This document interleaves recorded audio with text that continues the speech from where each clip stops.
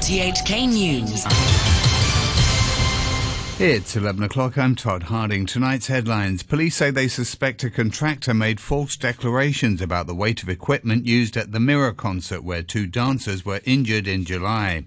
The mainland eases some of its COVID restrictions, including the shortening of quarantine, and the Hang Seng Index celebrates the news by jumping 7.7%. Police say they suspect a contractor made false declarations about the weight of the sound and light equipment used at a concert by the boy band Mirror in July, ahead of the accident that injured 2 dancers. A giant video screen crashed onto the stage at the Coliseum in Hong Kong. Chief Inspector Eddie Chow says there's also evidence that a subcontractor failed to follow up on operational issues from rehearsals for the show. From the CCTV of the Hong Kong Coliseum, we find that some staff of Hip Hing Long, subcontractor, has adjusted the LED panel. After that, we do not find any evidence that the company has arranged any authorized person or engineer to inspect or check the LED panel. Police arrested 5 senior staff of the contractors this morning on suspicion of fraud and allowing objects to fall from a height. Meanwhile, the Culture Secretary Kevin Yeung says it's clear the company that hired the venue for the Mirror concerts violated the lease by providing the Leisure and Cultural Services Department with misleading information. Speaking at a briefing on the findings of an inquiry into the accident, Mr Yeung sidestepped questions on whether the government was responsible for ensuring the information provided was accurate. But he says officials are planning to make changes. At present, the hirer has to employ a qualified person to certify that the installation is safe and sound.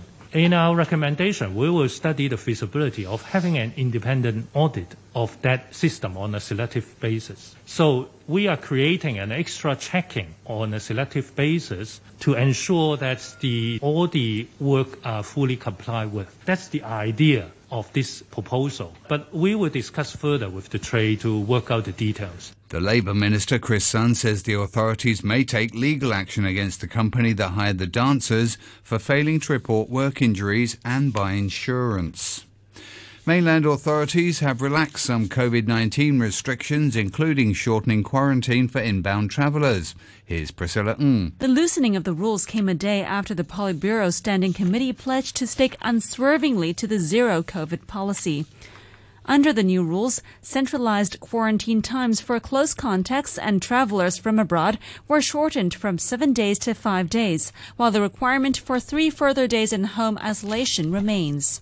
Inbound arrivals will still be required to undergo 6 nucleic acid tests and will not be allowed to freely set foot outside during those 8 days. Meanwhile, a so-called circuit breaker mechanism on inbound flights would be abolished, bringing an end to a policy that saw the closures of flight routes if a certain proportion of passengers tested positive for the virus. Authorities will stop trying to identify secondary contacts, those who may have come into contact with people who recently passed near infected people, while still identifying close contacts. Stock markets here on the mainland and around Asia have rallied on the news of China's easing of COVID restrictions. The Hang Seng Index soared more than 1,200 points, or 7.7%, to close at 17,325. Dickie Wong from Kingston Securities says he believes the Hong Kong market has bottomed out. I do believe that this momentum will sustain throughout the next week. As we all know, the U.S. CPI data rolled out much lower than market expectations. So it gives a big boost to the U.S. stock market. And as we all know, we understand the zero COVID policy will be the main policy in mainland. But we do see some kind of sign that Chinese government may lose some of the strict restriction or the policy. In the Hang Seng Index is still trading at a relatively low valuation. So in terms of the market sentiment, it has been improving quite significantly in the past weeks. I guess the Hong Kong stock market already found its bottom 2 weeks ago and will stabilize in the next week. To the weather forecast, mainly fine but with cloudy periods in the morning. It'll be hot tomorrow with a top temperature of about 28 degrees and moderate easterly winds fresh offshore tomorrow morning. The outlook mainly fine in the next few days and it'll be hot again on Sunday, cloudier by midweek. Currently the observatory, the temperature is 24 degrees Celsius, the relative humidity 82%. You're listening to RTHK. The time is now 5 minutes past 11. The government says elderly people living in care homes will be able to go out on organised trips from Monday, while a rule that they can only receive one visitor at a time will be lifted. They'll have to travel in groups with dedicated transport and will only be able to engage in activities where masks have to be worn. The Social Welfare Department says the changes are possible because most care home residents have now been vaccinated and the activities are good for their well-being. The Health Secretary Lo Chung-mau has revealed that the government's plan to require medics to spend time in the public sector will cover all doctors, nurses and dentists.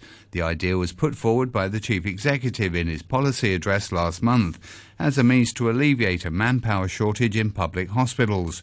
Joanne Wong reports. The health minister told lawmakers that the arrangement provides good training for young doctors, as they'd be able to deal with more cases in the public system. But he made clear that it's not just young medics who will be affected. This plan is not limited to specialists. It can also include dentists, nurses and others. But we will discuss with different professionals on what they need. Members of LegCo's panel on health services also discussed the government's epidemic response, a day after officials announced an end to vaccine pass checks at some venues. New People's Party lawmaker Regina Ip described the recent dialing back of COVID restrictions as confusing. I think they're very complicated, she said, adding that it took her a long time to read the press release. Mrs. Ip said ordinary residents would also find them very complicated. Her views were shared by Election Committee legislator Doreen Kong. She also questioned whether the degree of easing is enough to help people resume their normal life or revive the economy.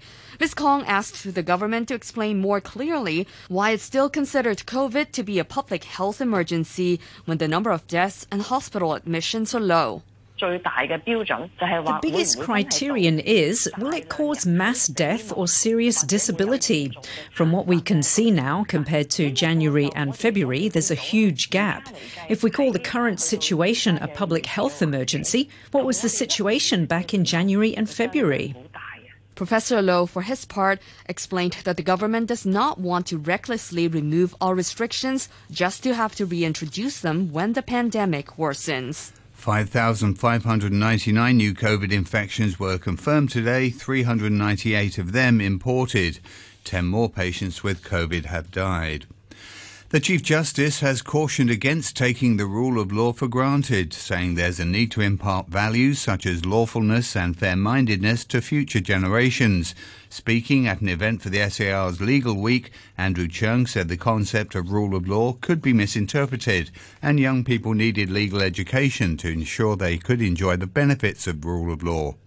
Justice Cheung also said the concept would have to keep up with the times. The importance of the rule of law continuing to develop is critical in ensuring that the developing needs of society are met, particularly as relates to access to justice by society at large. Failing to meet this demand could lead to disillusionment with the rule of law, and it is of critical importance to the future that the support of the next generation for the rule of law is enlisted. The government has downgraded its GDP forecast for this year, predicting a contraction of 3.2%. It had expected the SAR's economy to end the year between 0.5% smaller and 0.5% larger. The review came as the administration confirmed that the economy shrank by 4.5% year-on-year for the third quarter. Adolf Leung is the government economist. The worsened external environment and continued disruptions to cross-boundary land cargo flows dealt a serious blow to Hong Kong's exports. Tightened financial conditions resulting from sharp interest rate hikes by major central banks weighed heavily on domestic demand. Though the generally stable epidemic situation, improved labour market conditions, and the disbursement of consumption vouchers in August rendered support to private consumption. However, officials expect full-year inflation to remain below 2%, citing mild cost pressures domestically.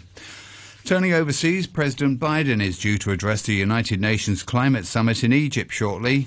He's expected to tell the meeting in Sharm el-Sheikh that the United States is taking significant action to help keep the rising global temperatures below 1.5 degrees Celsius. Here's the BBC's Matt McGrath. President Biden will fly to this UN summit in a relatively good mood. The midterm elections were not a disaster for his party, which means his key piece of climate legislation, the Inflation Reduction Act, is relatively safe. However, the latest scientific snapshot on warming, released here in Egypt, may darken the president's humour. The Global Carbon Project finds that emissions in 2022 will remain at record levels, with a rebound in aviation after COVID lockdowns a key factor. More significantly, the researchers say that at current rates, the world will have a 50% chance of permanently crossing the 1.5 degree threshold in just 9 years. Leaders of the Association of Southeast Asian Nations have agreed in principle to allow East Timor to join the bloc at a meeting in the Cambodian capital Phnom Penh. The region's youngest nation applied for membership more than 10 years ago. The BBC's Abigail Maudsley reports. ASEAN leaders have granted East Timor observer status and the right to attend top-level meetings, while a roadmap to full membership is drawn up. This plan is to be submitted at next year's summit, and it's not clear how long the journey will take. Despite being rich in natural resources, East Timor remains one of the poorest countries in Asia.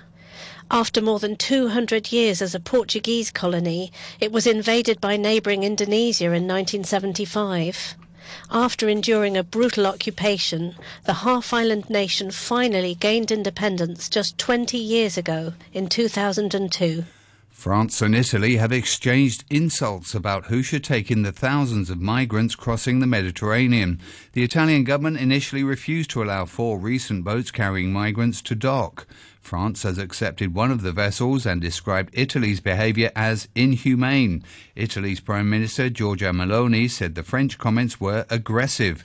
The BBC's Mark Lowen explains. Giorgia Meloni said in this press conference today that France has only accepted 117 migrants relocated from Italy to France this year, and that the migrant relocation programme is simply not working. The numbers are staggeringly low compared to what Italy has accepted. Now, France has said that because of Italy's refusal to allow this migrant boat to dock here and what happened afterwards, it is now suspending an agreement to take in 3,500 migrants from Italy as part of that relocation deal. Back locally, the organisers of Clock and Flap say revellers will be able to eat and drink at the Central Harbourfront venue when the festival returns in March for the first time since 2018. The event, which usually takes place in November, was called off first because of the protests and then because of COVID. Kinney Barlow, head of partnerships at organiser Magnetic Asia, told RTHK's Backchat programme some restrictions might still be in place. I guess we are in a better position in terms of, the pandemic or epidemic concern, and also having a very successful Rugby Sevens as well. So yes, we allow to have the normal free movement format at the festival, and we will also be allowed to provide F&B for the audience as well. But of course, since we're still under certain restrictions, so we will do our best and work with the government to make it as close to the normal Clock and Flap experience as we can.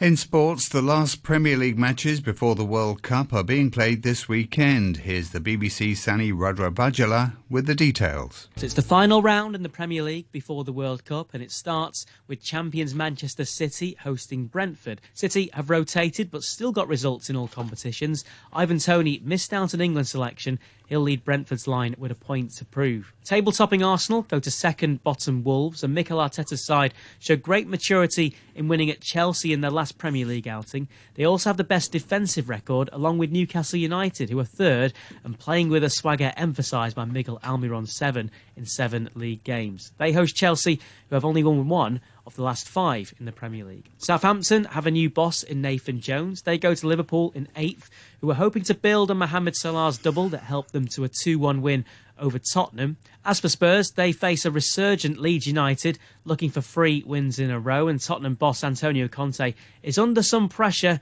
but a win could move them up to 3rd. And we end with a trip to London as Fulham welcome Manchester United to the capital. The home side may be without Alexander Mitrovic up front, but for United, Marcus Rashford's form has earned him an England recall. But like every Qatar-bound star, he'll be hoping to avoid any injury ahead of the World Cup.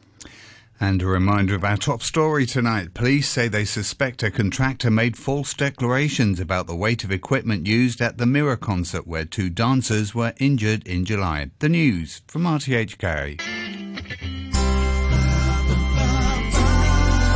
RTHK Radio 3. Heavenly shades of night are falling. It's twilight time. Out of the mist your voice is calling. 'Tis twilight time. When purple-colored curtains mark the end of day, I'll hear you, my dear, at twilight time. Here in Hong Kong, we've managed to get to the end of the week. Saturday literally minutes away, and thanks for tuning in to Twilight Time. Music to relax to for the next 45 minutes and music from a bygone era. If you'd like a song, it's radiopete@gmail.com. With the first one also being a request, this is for Gary in Calgary, a song from Pat Boone. Together at last at twilight time.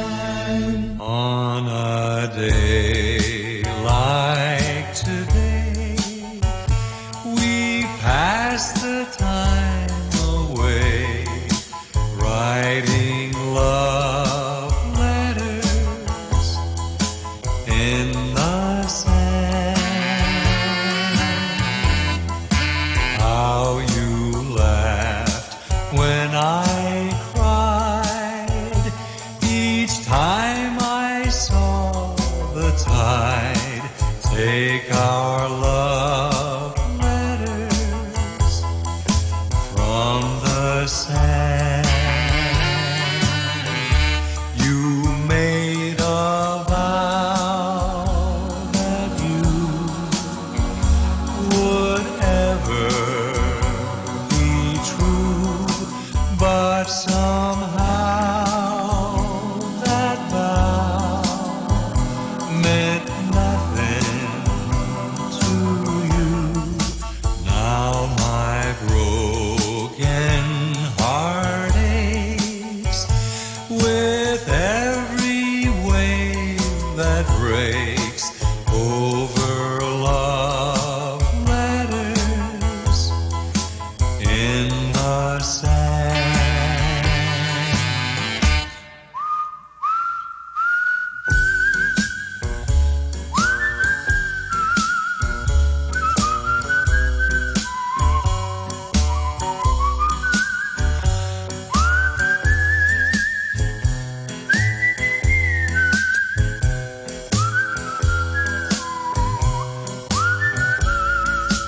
Now my broken heart aches with every wave that breaks over love letters in the sand.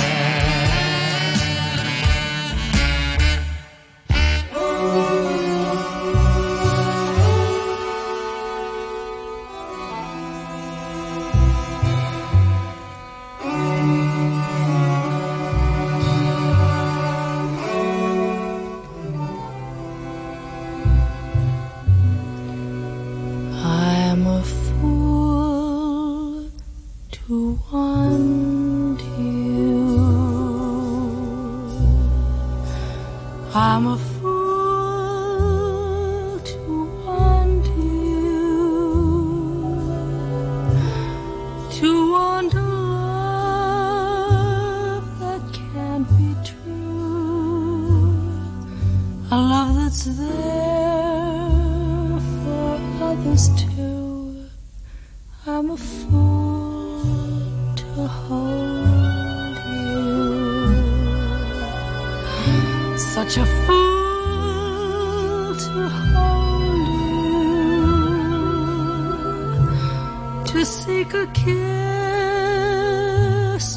mine alone, to share a kiss